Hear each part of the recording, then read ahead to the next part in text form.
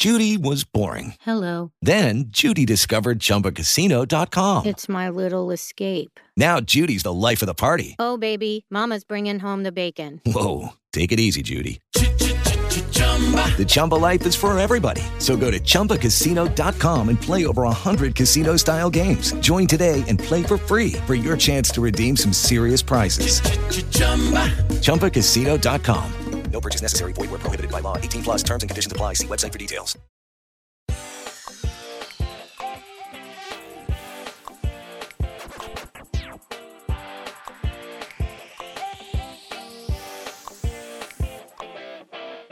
Welcome to the SNL Recap Show. I'm your host, Rich Tackenberg, and I want to just jump in. This was a fun episode, and I want to see what you guys have to think. And to do that, I am joined, as always, by my co-host on the East Coast, Mr. Mike Bloom. How you doing, Mike? Sounds like Laszlo Holmes wrote your precursor monologue there, Rich. I basically finished off with "Let's do that" podcast, right? Yes, exactly. And no, a lot of fun stuff to talk about. So I thought we'd just jump into it. We're finishing up our November slate. This was technically the Thanksgiving episode, although you would only know it from a couple of shout outs. But overall, I thought similar to the Tiffany Haddish episode, I thought this was an imperfect episode, but a lot of fun. I thought there was a lot of silly, fun stuff. Couple of sketches that went too long, couple of sketches that were maybe not fully sort of realized what they could have been, but overall I thought this was good. Mike, where did you put it in sort of your ranking of the season so far? Yes, my always correct list. This falls in, I put it at number 3 right now, below Kumail Nanjiani and Tiffany Haddish, though I feel like the more we're going to talk about it, the more I sort of doted on it. I was actually much more positive on this episode than I initially thought, so I could, under further investigation, not like in a Robert Mueller type of way, but, bump it up maybe above Tiffany Haddish at some point in time. But yeah, I completely agree. This definitely separated from the sort of in the middle aspect of the Ryan Gosling episode, definitely the below average qualities of the Larry David and the Gal Gadot episodes.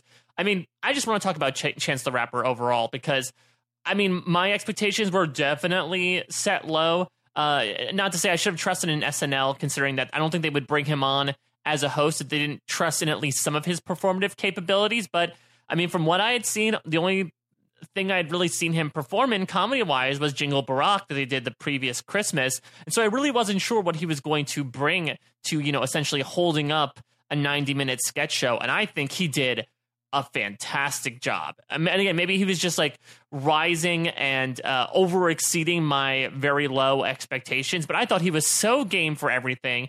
It's also interesting as well that I guess he had also pitched some sketches, which I feel like hosts very rarely do. I know he leaned on his friend and also comedy confidant Donald Glover, and I think we can maybe point out, if we want to, some sketches that we think might have been written by them that made it to the final show. But he was so surprisingly game for everything. You could really tell, much like Tiffany Haddish, just this general sense of energy and excitement, which I am always welcome for in an SNL host. So I'm so excited to talk about this episode because Chance, even just from his performative capabilities, put the writing aside, just Chance himself as a sketch performer did a really nice job. Yeah, I would say I would almost put him at the level of the Bruno Mars episode from a few years ago, where Bruno had never done anything like this and just crushed it. And I would say Bruno still, for me, sort of holds that mantle as sort of the best at that. He was as smooth as silk. Here, there were a couple of bumps along the way, but certainly I agree. I thought he was very, very game for everything, fun, brought a great energy to it without being too silly. So, yeah, so let's jump into it. Let's talk about the show. I thought we got off to a bit of a weaker start with, but I will say, we start with sort of this WikiLeaks cold open where we're going to see Julian Assange meet up with Donald Trump Jr. and then who else shows up but Eric, who was in the car. And I would say I thought this was a little bit all over the place for me, a little bit really just sort of going back to the Weekend Update of last week to sort of play the Trump brothers again.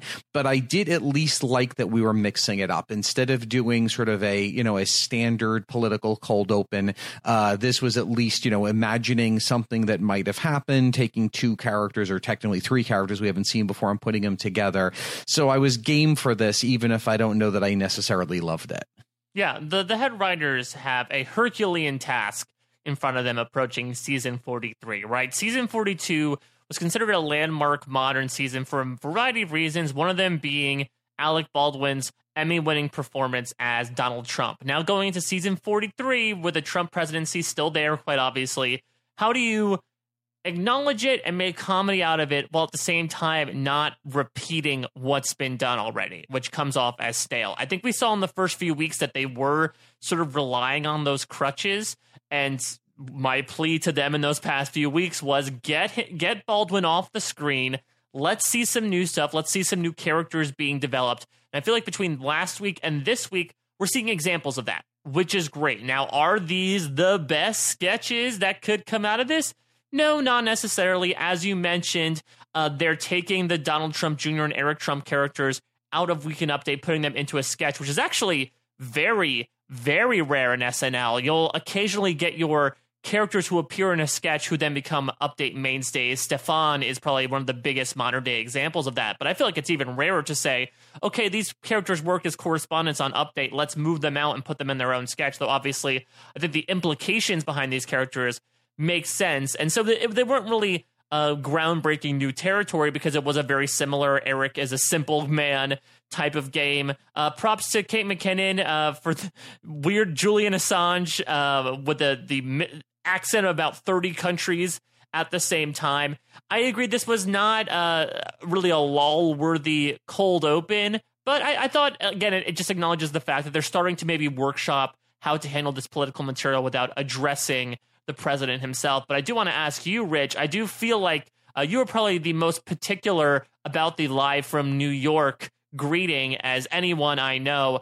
What's your take on moments like this where they like almost use it as a meta moment where, you know, Eric says live from New York and Donald Jr. has to stop him and say, oh, no, it's live from New York, almost, you know, directly punching through that fourth wall before the sketch even finishes? Yeah, no, definitely I'm a big stickler for this stuff. I am a very, very big stickler for it. And yet, with that said, I enjoy sort of the meta. I enjoy when they sort of play it a little bit different, or like they've done in, you know, different times where they start it and stop. And as long as they come back and redo it hard, I thought the live was a very funny way to sort of take that joke to the very end. So, which I actually thought was a nice, because like you, I was getting a little bored with the one note of it, and I feel like the Julian Assange character hasn't really cracked yet. It's nowhere near sort of that weird craziness of her Jeff Sessions just yet. So I think we still have to find that, but it was definitely a nice way to end it, and sort of I thought gave a nice sort of shot in the arm for the cold open. So we get to our monologue here, Rich. I guess, would we call this first musical monologue of the season? Do we count Ryan Gosling's like Nerlens piano jazz introductory course from the premiere? Yeah, I mean, not exactly a full song, but yeah, I would say, yeah, this is, you know, surprising that it took us 6 episodes to get to a full song for a musical monologue, but, you know, definitely needed. I thought, you know, probably more fun energy here than it was necessarily hilarious, but I thought you just saw him being very game, singing, you know, in a key that was maybe not his super comfort zone, but I think he still sort of brought it, and they definitely threw the kitchen sink at this one, which I think they sort of needed to just sort of keep it moving.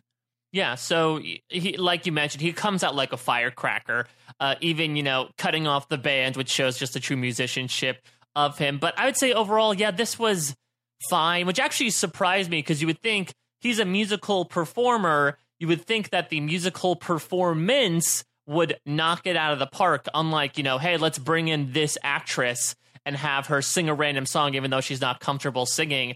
I don't know if it was a key thing or if it's just, you know, he's Chance the Rapper, not necessarily Chance the Singer. But yeah, the actual singing itself, I was not really a fan of. I know that's me being particular, but I guess that's sort of the music nerd in me. It's interesting also comparing this to around this time last year when Kristen Wiig did her Thanksgiving monologue, and it was a very similar style, to the point of where both of them had like, hey, let's schlep out each cast member to sort of fill a part. When the monologuist mentions that person, then they'll come out and do it. I think Kristen Wiig stuck with me a little more just because there was more absurdity and more comedy in there, whereas Chance the Rapper's, where the game was like, hey, I want to create this Thanksgiving song for you to embrace your relatives, even the weird ones. It didn't really play for me that well. So maybe it was just between those elements and the fact that the actual musical performance itself was not great, I'm glad that there was another musical moment later on in the episode that definitely redeemed Chance in that perspective. Between this and the cold open, it was a weird start to the episode for me, but it gladly improved my opinions of it basically right after this. Yeah, I agree. And we come back to a live sketch, a place that SNL has certainly gone before, being, Bruce Wayne in the world of Batman. We're going to do a Bruce Wayne Thanksgiving. And I don't know that this was the most hilarious sketch, but I'd say I really liked it because it was something that we're just going to see very different, which is, how is Bruce Wayne seen through the eyes of, of black people who live in a lower income area where crime is not always the worst thing, and how mean he is. And I thought this was fun. I thought that he was good. I thought that the cast in general, they kept this sketch moving very quickly. A lot of fun stuff with Leslie Jones, and I thought Beck Bennett, really this is what he does well as sort of the straight man in the sketch, sort of holding it together without pulling too much focus. I thought there was a lot of fun about how everyone ends up hanging from their drawers from a gargoyle, no matter what happened. A lot of fun stuff here. Yeah, so my live reaction in the moment was, when Leslie comes in with Chance the Rapper as her son, first, Les, I love you to death, but gotta work on those line flubs, hopefully, in this little holiday break before we come back on December 2nd, because I feel like this is like the second or third week in a row that just the timing was not right with her. She's a great performer, but I still think even after a few years, she still might need to get adjusted to some of those live elements. But as soon as he got into character, Chance, and started talking with Bruce Wayne, I was like, okay, this is already better than I thought it would be. And yeah, this is it's a fun thing, especially like comic book fans would shoot around like, hey, what do you think the other people in Gotham City think about with Batman? I think it's also really funny to come from the specific perspective of growing up in this specific neighborhood, maybe akin to the projects of Gotham, how do they react to Batman essentially coming in, picking up people who aren't really doing anything and punishing them in these really weird ways. But I like also how it built as well. Yeah. Go ahead. Yeah, I was going to say, to your point too. The thing is, there's so many sort of meta superhero tropes that we've seen about,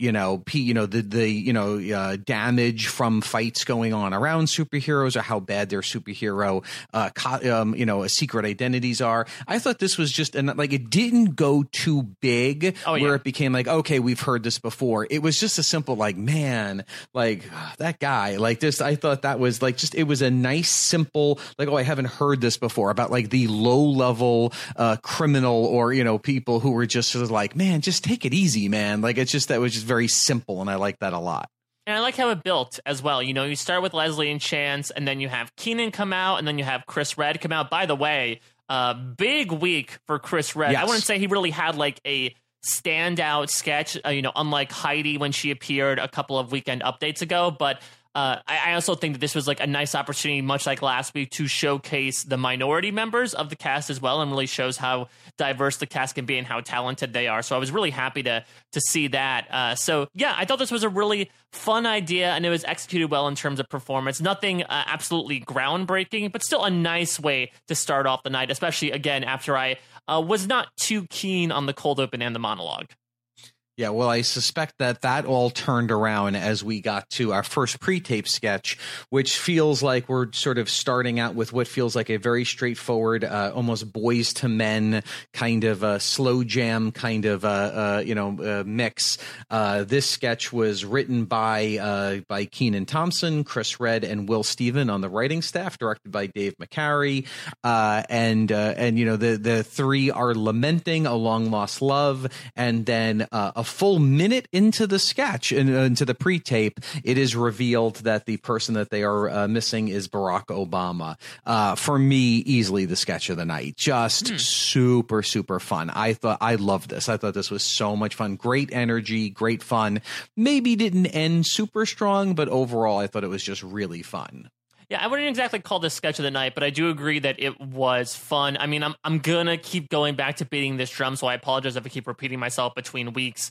But the production values behind this music video was spot on. I mean, it was very akin to Dick in a Box, which was 10 years ago at this point, between the very specific production elements. Even Keenan points out like all the candles and the settings that they were in. The look was very also like, I was thinking about like Casey and JoJo, All My Life, those like slow jam R&B songs complete with the deep voice guy talking during the interlude of it. But much like Dick in a Box, as you said, the reveal came a good portion into the song. So it's a really interesting idea to sort of lay the groundwork and then reveal the game of the song. After a little bit of runway is built ahead of you. It's a really interesting tactic in terms of songs. I think it was performed really well. As I said before, I think Chance really redeemed himself here, taking lead on the vocals. I would say that I don't think, unlike Jingle Barack, I wouldn't say the lyrics themselves were that humorous, but just like the concept itself and the way it was executed was definitely a win in my book. Yeah, I thought that similar. I thought the whole laugh of this was the premise. Once we understand that it's three guys sort of lamenting Barack Obama leaving, I don't know that comedy wise we went anywhere all that funny, other than, as you said, the specificity to the kind of music video that they were parodying that they did a really good job at. And to your point about Dick in the Box, friend of the show Mark and NYC was pointing out just how similar sort of the musical hook was and the cadence of Come Back Barack and Dick in a Box. They almost perform it while the actual songs themselves are sort of different. You can really sort of feel the same thing. It's a very similar sort of tone to it all. So I thought that was very interesting. And also interesting connection as well. I do not think this was on purpose at all, but did you notice the George Clooney reference that he was specifically Batman after the Batman sketch? Yes, exactly. The other thing I read about this, which I thought was cute, is musical director had mentioned that Chance did his whole part in one take. I thought that was, his, so really, really calling out. So I feel like, okay, we're, and again, I think sort of the part here that I'm going to call out, because we're going to come back to it a couple of times, is the real MVP of this sketch was the surprise in the writing, the surprise in the payoff, which I think we see again when we come back to do a live sketch. We're going to do the Family Feud, but we're not going to do, as I thought during the Pod Buster when we saw them setting up the Family Feud sketch, we're not going to do a string of impressions in Celebrity Family Feud. We're instead going to do Steve Harvey's family and his friend's family. This was another sketch that I was really like, I don't know where this is going. I don't know that I dislike it. I just don't know where we're going. But then a really fun payoff when we get to Chance the Rapper, and I thought that piece was just very, very fun. To your point about surprises, I think that's a really interesting point. I've actually, looking at like the SNL Reddit, for instance, the Live from New York Reddit for this season, I think a couple people pointed out that it does feel like some of the sketches in this season are sort of lacking that surprise. And not to say that every sketch needs a surprise to happen, but it is such a good convention that can really elevate a sketch from either like a bad one to an okay one or an okay one to a good one. I mean, I have to give this sketch all the accolades in the world for doing something different. I know we talk a lot about the Mad Libs here on the podcast, and like you said, it could have just been another, hey, here's another Celebrity Family Feud. They even do sort of the extended hellos. But again, much like actually the previous song, they're building out a lot of runway so that when that surprise comes and Cecil gets revealed and it's Chance the Rapper donning like a Don King haircut, but basically rocking Steve Harvey's wardrobe and mustache, then you can really take off with it. Now, I'll admit, this is the dumb part of me. I did not get the joke for like a good maybe 5 to 10 seconds afterwards. I don't know if the audience actually did either.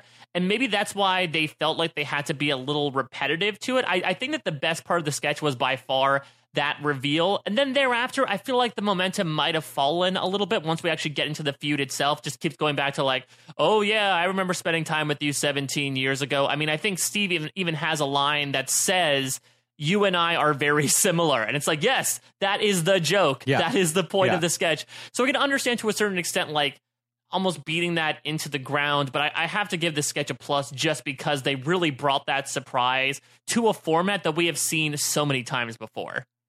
No, I agree, and I agree that was a fun twist. And I thought that 80 played this very well. I thought Leslie Jones was very fun, albeit we've seen this a lot from Leslie Jones, but no one, but she does it very well with the not shaking 80's hand. I thought that was very fun.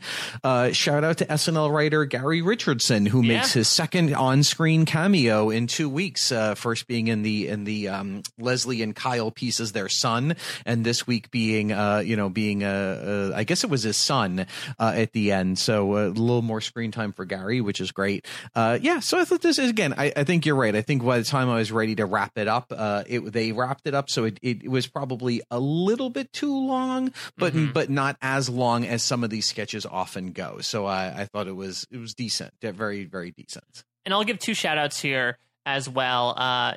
First, 2 Chance the Rapper's also Steve Harvey impression, which, much like, I know you compared him to Bruno Mars before with that Bruno Mars Pandora sketch, when we're all sort of like, oh, wow, like Bruno Mars can do that, because I don't think a lot of people remember or knew that he had grown up doing impressions. I don't know if Chance the Rapper was workshopping a Steve Harvey impression while he was an up-and-coming hip-hop artist, but that was so surprising, and again, just showed how game he was. And I also loved the very subtle Forrest Gump reference when Steve Harvey says, is he smart or is he like me? Again, not the last Forrest Gump reference we'll get outright in this episode, which again is a weird continuity throughout. But even though I feel like the sketch might have had a little bit of declining action after that initial reveal, there were still a couple pops that I enjoyed that made it an overall enjoyable sketch, I should say. Yeah, no, I definitely agree. So let's go to our musical guest. We had the return of Eminem, who, instead of doing 2 songs, I guess he technically did 2 songs, more than 2. But instead of making 2 appearances, just sort of had 1 8 or almost 9-minute piece for him to do a couple of different songs with Skylar Grey. As I was joking with as I said, friend of the show, Mark, Eminem does not exactly seem like a basket of laughs, but I thought this was really fun, really interesting. He did a good job. I thought it sort of built. Maybe the first was not as good, but then got better and better, and so I thought it was a really strong piece. Yeah, so his 3 hits that is sort of turned into a medley, which, by the way, I don't think anybody was expecting. I don't think anything had leaked that he was going to do this. I believe that. I mean, it's very unorthodox. I believe when Prince did it a few years ago before his death, I believe the SNL purists were a little up in arms of you're doing 1 extended performance instead of 2 broken up. But he starts with this song "Walk on Water," which I think is part of his latest album, and then it segues into this song "Stan," and then finally into "Love the Way You Lie," almost touching upon, hey, here are some greatest hits from Eminem. For those that are asking who Skylar Grey is, I believe she's a singer-songwriter, and I believe she actually wrote "Love the Way You Lie," which Eminem initially did with Rihanna back in the early 2010s. But I thought it was a really good musical performance overall. I mean, considering it was, as you said, an extended 9-minute medley, I was enraptured by it. Say what you want to about Eminem and his past behavior and his general demeanor, but I feel like I'm obviously not a rap expert, but I feel like his style is so aggressive that it actually really held my attention. So I feel like there are very few musical artists that could do an extended 3-song set on the 8H stage, but I think Eminem did a good job here. Yeah, no, I agree. I thought that very, very good job. So let's get to weekend update. I thought some fun weekend update. We start out. We're gonna, make a joke, regarding SNL alumni, longtime alumni, cast member and one-time head writer Al Franken. Not a big shot, but at least sort of an acknowledgement that that's out there. And then, I thought the guys generally did a nice job as far as the jokes. What did you think?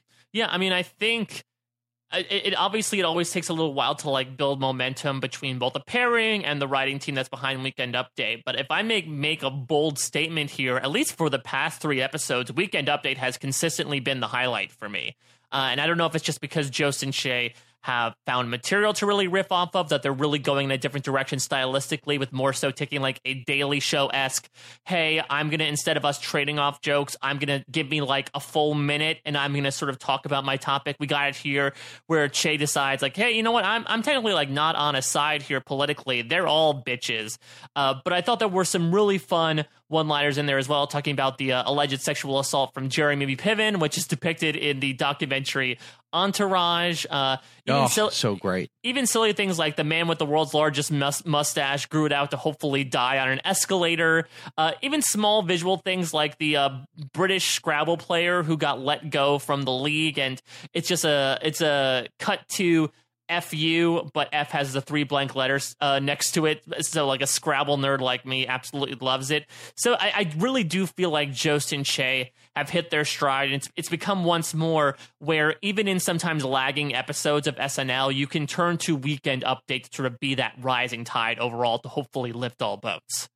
Yeah, no, I agree. And so coming out of the jokes, interesting that this week we started by taking our main Weekend Update feature of last week, the Trump brothers, and putting them in the cold open.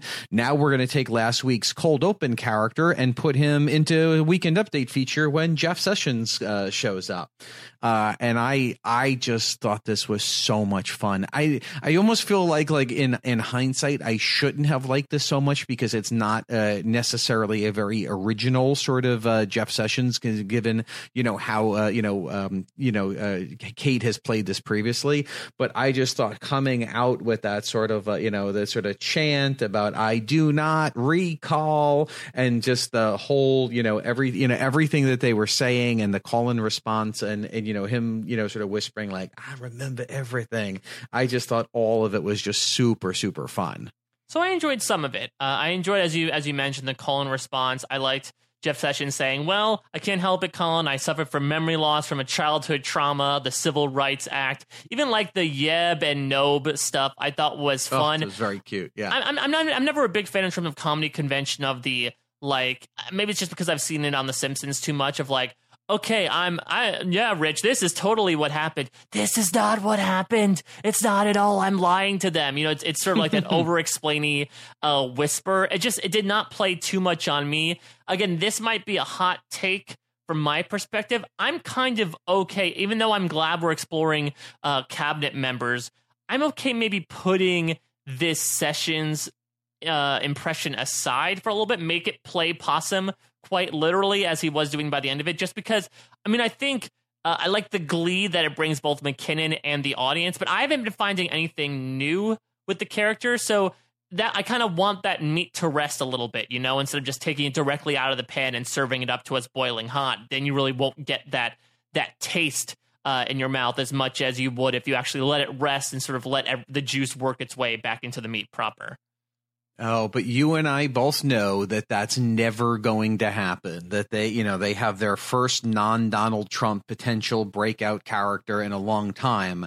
And really our first breakout political character played by a sitting SNL cast member, not an alum, a family, friend of the family, cast member. So I think you're going to see a lot more Jeff Sessions coming. I'll say I liked it more than you. I thought it was really fun. Right to the end. It really had me giggling, which was good because I needed to have my giggle quotient high so that we could get to Mr. Boy, Bruce Chandling. You like it more than I do. I'll let you talk about it. Maybe you like this one as well. It was hard not to fast forward through it. I was going to say, and I'm assuming I know your answer to the question. Maze, you have more helpings of Bruce Chandling? And you're missing me doing my cross-eyed stare at you at the same time.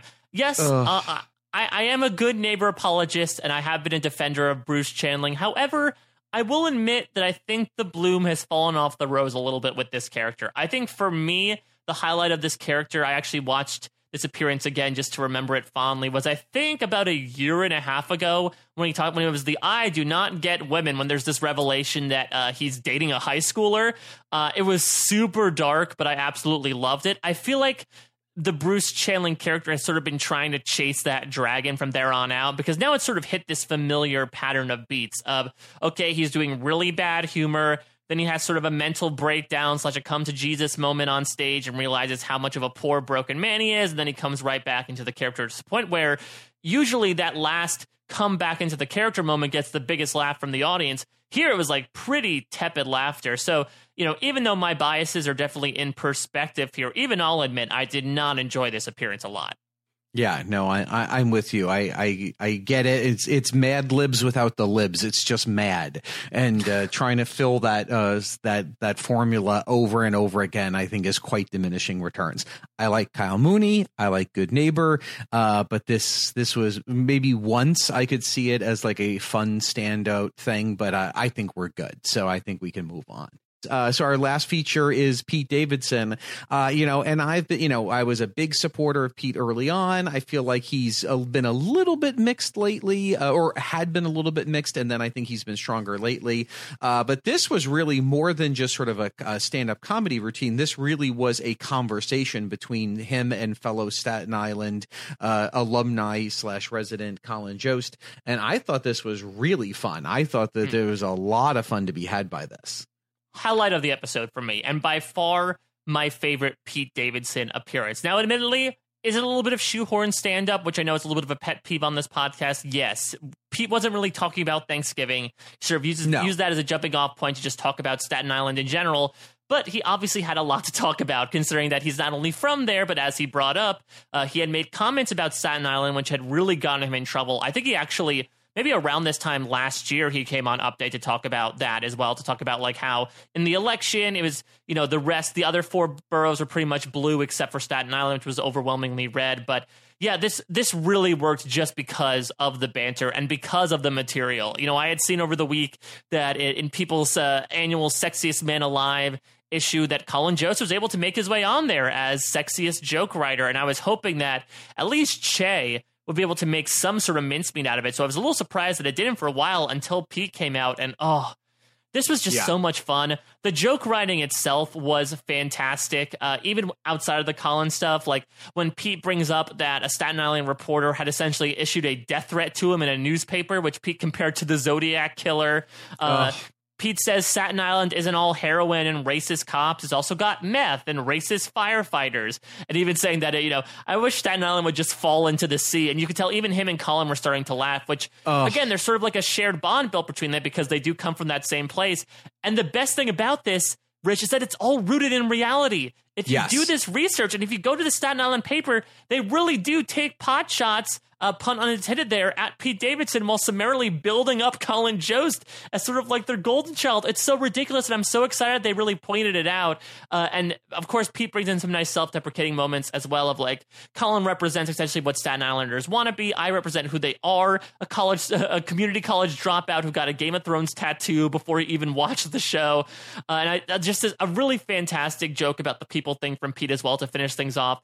Being the sexiest joke writer is a very specific category. It's like being the world's smartest horse. It was just, he was packed full of so much funny material just from a dynamic between the two. It absolutely lifted my spirits that really rode over the rest of this episode. Yeah, no, I thought it was really fun. I definitely agree. And such game. And I think that Colin was having so much fun, and they really do fit into the box. I mean, and I like this sort of, character that Pete Davidson is now sort of painting for himself as sort of this like slacker underdog, who got a Game of Thrones tattoo just because dire wolves are badass, without even knowing what it was. I thought it was all really fun, works really well. They work well together, and a great way to end Weekend Update. Really, really fun. All right, so now let's get to our post-update group of sketches here, which I actually really enjoyed overall. It's one of those few episodes, like I talked about over the course of this season, where actually I liked parts of the first half of the episode, but for some reason, the second half of the episode really piqued my interest. Again, maybe it was me riding this Pete Davidson high. Again, pun unintended here. But we go to this Rangers game on MSG, as Chance the Rapper comes in as Laszlo Holmes, who's their usual basketball correspondent, who's subbing in as their hockey correspondent. It's very clear, Rich, that Laszlo is in over his head very quickly. Yeah, and I like that they really just sort of call this out. It's a very straightforward sketch that black people don't understand hockey and don't care about hockey, and we're going to sort of just hit the nail on the head with it. We're not going to be sort of subtle about it, but in a way, I thought that really worked because Chance the Rapper was so good in this. He walked the line where it wasn't indignant, but it wasn't too broad. I just thought he was just very sort of very relatable. And I imagine anyone who doesn't watch hockey would have found this funny, and everyone in it was very game. So probably a little bit long for my taste, but I thought there was just a lot of fun about, and having been a big hockey fan growing up, a lot of the jokes and talking about icing and the icing on the cake and Chance the Rapper just not understanding what the heck they're talking about, but trying to cover it I just thought really fun. Yeah, I liked the mapping that they brought in here between him obviously being there rink side, and then you bring in the player to do the interview with, and that obviously bombs, and then you bring in the play-by-play correspondent, and all Laszlo can focus on is the one black guy in the audience watching hockey. I mean, this is also a very tough character game to play. It's always tough to play character games where you're being purposely vague, or you don't know anything, just because you can run out of steam very quickly with that. But Chance was so good in, as you said, really walking that line between almost both the straight man and the crazy man in this scenario, where he was just sort of responding to everything as someone who has no idea what hockey is, how he would respond to that by just being very general of, let's do that hockey. And I loved Beck Bennett's character saying, Laz, I want to talk about this Rangers offense. And then Laszlo just says, yeah, you should do that. Really fun moments. But at the same time, he's also the crazy person in the scene, just because, everyone else seems like they're in their normal habitat and he really isn't. So a lot of really fun lines in here as well when Laszlo says, yeah, you got the goalie there. Seems like he's wearing every pad in the world, catcher's mask. I laughed so hard at that. My wife was like, oh, is that a hockey thing? I don't get it, because I laughed so hard at that joke. Yeah. And then even finishing things off by saying, well, that's the story here in hell. It was just, again, a great sort of microcosm of just how good and surprisingly subtle Chance the Rapper was when it came to this comedy overall. Yeah, even when he's trying to pronounce the name of the hockey player, and it's like, oh, there's three, there's no vowels there, and just like not even be able to say it. So yeah, I don't know if I said this was written by Streeter Seidel and Mikey Day, surprisingly, and I liked, as much as they're sort of calling out how much hockey is not for black people. I saw the NHL's official Twitter account retweeted the sketch, that they thought it was really fun. So a lot of fun here, a lot of fun. So let's go on to our next and final pre-tape. We're going back to the rap well for one last time for a little history lesson. Little Doo-Doo needs a history lesson about the old Soul Crush crew.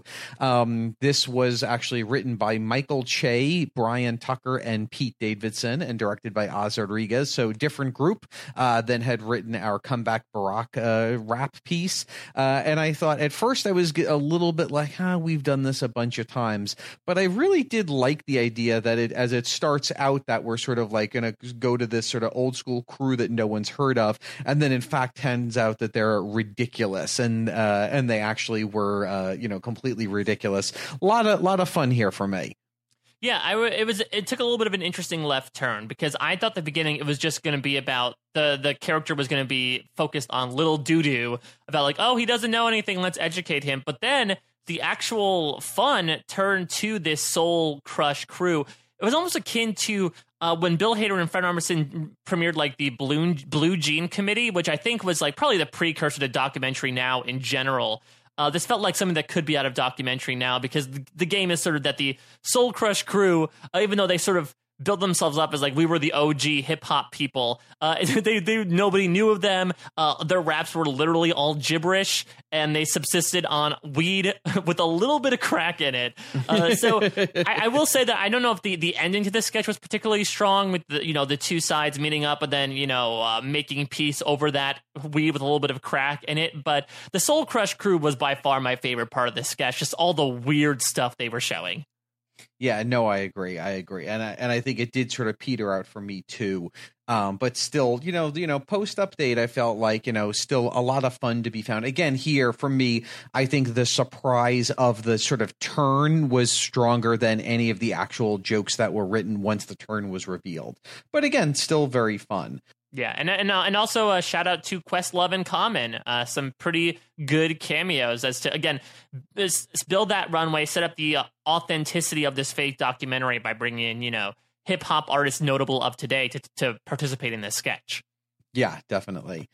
So we come back to a live sketch. It's career day, and after roller coaster designer A.D. Bryan is done, we get to see the two dads talking about building. I don't even know what they called it.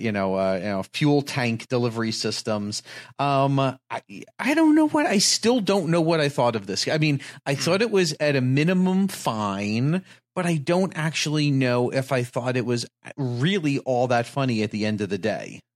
This sketch should not work on paper because it's a stupidly simple sketch. It's this idea that after seeing this previous guest on Career Day knocked it out of the park, these two boys think, okay, we need to one-up them and really, make the class fall in love with our dads. But what really sold it for me are Mikey Day and Chance the Rapper's performances, because the things they're saying are so weird and highly sexualized. But for some reason, for me, it just works. It starts off very simple with did you say Chevron? I think I speak on behalf of everyone in this class when I say Matthew's mom, you suck. And I wonder if we were going to go in that sort of deprecation direction. But once we get to raise your hand if you got so excited you just blew your butthole out. Just these kids' weird takes on oh, we're all so excited that, my jeans are creamed and I want to bang my dad. It got to such a weird level. And again, the gameness of these people between Mikey Day spitting water all over Melissa Villaseñor and him falling on the desk, Chance the Rapper stripping down to his underwear. This sketch is a perfect post-update sketch where things get so odd and so weird that it probably would not play well before update, but because it's so late at night, even if you're watching it the next day, it just fits in here. And so because it was nested in its real home, I enjoyed how weird it got, even though, again, were it not for these performances on paper, this thing would not be funny at all. Yeah, and I agree with you. I feel like they kept this this could have turned into a very verbal sketch, and they kept it very visual in a lot of the set sort of pieces they were doing. So I like that. I will also say I liked just the weird sort of beginning and end button of the weird animosity between Cecily's teacher and A.D. Bryan's mom. I thought that was a nice little, doesn't actually make any sense, but still very funny little button on things. All right, so let's finish things off here. Little surprise here, Rich, because we were watching Skank Babysitter 17, but this is a recurring character. I'm actually pretty surprised. I mean, this is not unlike the Porn Stars commercial that we saw when Vanessa Bayer was still on the show. In fact, it seems to be existing in the same medium. But considering that we've seen this sketch, I feel like a couple of times pre-update, I'm surprised they save it for the last sketch of the night here. Well, I was trying to, I feel like, I was sort of trying to put together wait, when have we seen this last? Because I was, I'm going back to the Amy Schumer did a character sort of just like this, where they're shooting a porn and yet asking questions about, I think it was a doctor's office maybe, and asking actual medical questions. Yeah. I think what it was, I did some research on this as well. So yeah, the Amy Schumer one, which was a few years ago, it seemed like they were shooting a porn that took place at a school and 80 was a student. But the last time we saw it, I think, was Adam Driver in the beginning of 2016, where that sort of broke the convention that they were filming a movie and they were just in a doctor's office, and they were obviously a lot of stuff going on. Yeah. But I think they're building out this sort of weird reality where 80s character is pointing out the fact that they live in a home that has 2 plastic plants and a suspiciously black leather couch and no TV or anything. But at the same time, you don't have your director coming in and saying cut. Okay, let's start over again. It just seems more to me, almost kind of like the Batman sketch we saw to open this episode. What if you had this sort of normal person within the context of a highly stylized pornographic film? Yeah, and I will also say, without getting into specifics, I also felt like for me, I had seen it before. I feel like we weren't covering any new ground. And I also felt like it was like, it doesn't feel anywhere current to kind of like this fictitious porn that they're doing with the pizza delivery guy feels like a 10 to 20-year-old premise. That is, that it did. And even sort of the set with the two plants. And so clearly we're talking about being on a set that was very cheap. It all felt like, I wonder if there was a lot of guys in the room who, 2 months in the writing room, who 2 months ago would have raised their hand and said, hey, that's not what porn looks like today. But in this environment was like, I'm just going to keep my mouth shut and I'm not going to get in any trouble. I don't want anyone to feel like I'm creating a hostile work environment. So just do the pizza guy and the list at the end. Like, I'm not going to get involved. So yeah, it's interesting. It's sort of like if we go to the Family Feud and we say like name the top 5 situations that a porn would be about, you feel like Pizza Guy would be number 1. So it's interesting that, again, the chronology of how this sort of recurring sketch happened, where we like started in a school and went to a doctor's office, but now we almost go back to the base with the pizza guy. I don't know. I think this is where you could kind of show that they've been doing 3 weeks of shows straight, and they were like, all right, let's just sort of throw this one out there. Now, I don't want to decry this sketch too much. As always, I think 80 is what makes this character, and she's precocious, but she's not too much of an annoying kid that it sort of derails the sketch. Heidi Gardner, good to see you. And you're very game again for playing that very like vapid porn star type. I thought Chance the Rapper was good as a very stiff pizza guy. Again, pun unintended there. And I did like, there was one line at the end when you bring in, it was Beck and Alex and Kyle as like your handyman and your plumber and your delivery guy. And then Kyle, they're like, oh yeah, I'm like, I've got it hard as well. And Kyle just says, I'm just medium hard, but they can cut around it. That was like one line that I really enjoyed. And I kind of wish if we'd gotten more of that, more like direct references to porn, it could have made it a little bit more specific and therefore a little more funny. I would say maybe this might be the low point of the episode for me, which again is, I think that's just an indicator of how much I enjoyed this episode overall.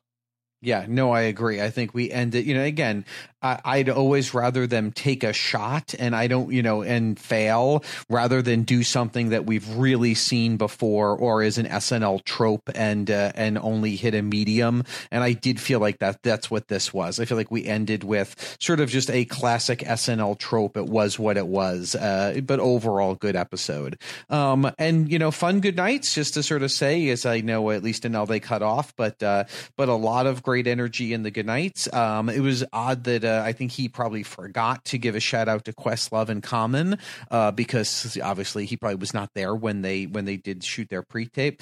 But a lot of good energy on the stage. I think a lot of relief that they ended the November run with on an up note and not on a down note. And everybody, I have a hunch, is going to sleep for a long, long time before we come back in December for our next run of shows. So let's talk about that. I don't think we'll get any word of what the other.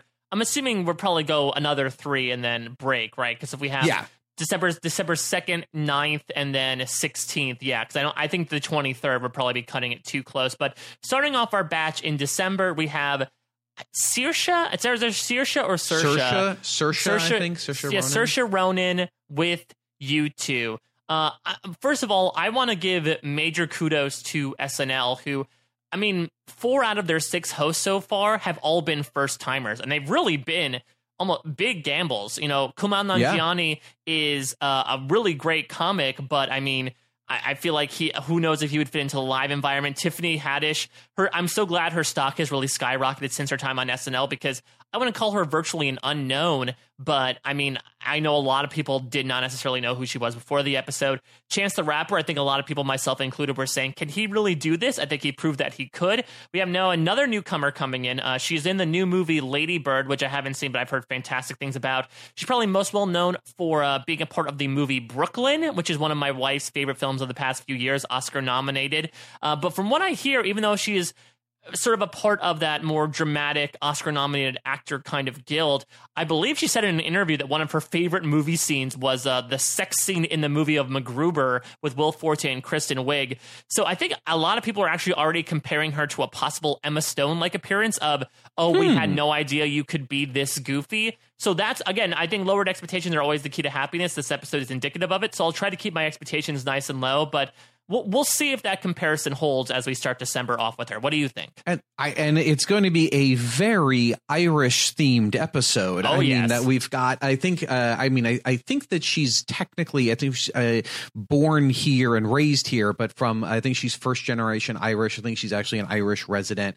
And you two are, the royal court of Ireland. So interesting pairing. I doubt that that's much of a coincidence. I think that'll be a very interesting way to kick off what becomes the holiday episodes, as we talked about last year. There used to be the December 16th would be the episode where we'd start talking about Christmas and Hanukkah, and now we spend the entire we spend all 3 episodes in full Christmas and holiday mode. So expect a lot of Irish holiday spirit coming at us in the first week of December. Yes, a lot of green to go with the red. Do you have a pick right now, Rich? Before we get the other 2 hosts revealed for December, can you put in a chalk pick right now for the Christmas episode host?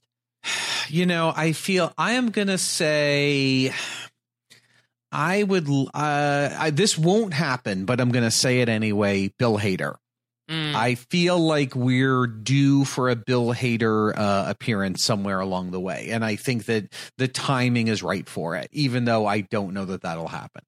I'm going to put in a pick and say James Franco, because I think The Disaster Artist is actually coming out in early December. So I think it's within the time frame. And I think you've mentioned before that for the Christmas show, you either get an alumni to host or you get like someone who's well known in the community. I know Franco has probably only hosted twice or so at this point, but he seems like someone who's very game, especially from a comic sensibility. So that's going to be my sort of out of left field pick for our Christmas host. And I guess we'll probably see in a couple of weeks. They'll come back from Thanksgiving, and right before we go to Saoirse Ronan, they'll probably reveal the other 2 hosts on top of that. And we'll be back to talk it all up as well as we finish off SNL in 2017. Fantastic. Anything to promote before we wrap it up, Mike? Well, I know that we're going to probably go on a break for a couple of weeks here, but if you are not subscribed to our SNL only feed, again, we are not running in the main feed of post-show recaps, so all of our podcasts can be found on postshowrecaps.com/SNL iTunes. While you're there, any sort of rating or review would be greatly appreciated. We want to hear your feedback in general about your thoughts on the past 6 episodes. Feel free to reach out to us on social media. Rich is at Rich Tack. I am at a Mike Bloom type. You can also leave some conversations, some comments in this post on postshowrecaps.com, but I'm excited to tuck into some turkey here, Rich, and once we're well rested and watch the parade pass by, we'll be able to get back to it all on December 2nd. Sounds good. Love it. Can't wait to get into my Irish holiday vibe on with you guys as we start talking that. So everyone, have a great Thanksgiving. Whatever you're doing, stay safe, be well, and see you in December.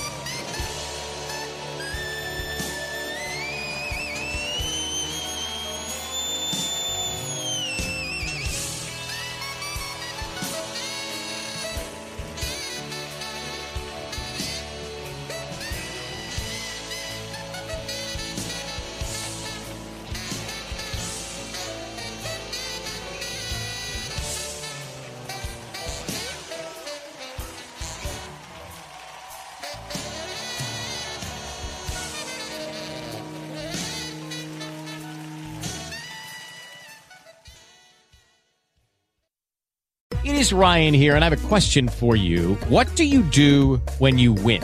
Like, are you a fist pumper, a woo-hooer, a hand clapper, a high fiver? I kind of like the high five, but if you want to hone in on those winning moves, check out Chumba Casino. At ChumbaCasino.com, choose from hundreds of social casino style games for your chance to redeem serious cash prizes. There are new game releases weekly, plus free daily bonuses. So don't wait. Start having the most fun ever at ChumbaCasino.com. No purchase necessary. VGW Group. Void where prohibited by law. See terms and conditions. 18+.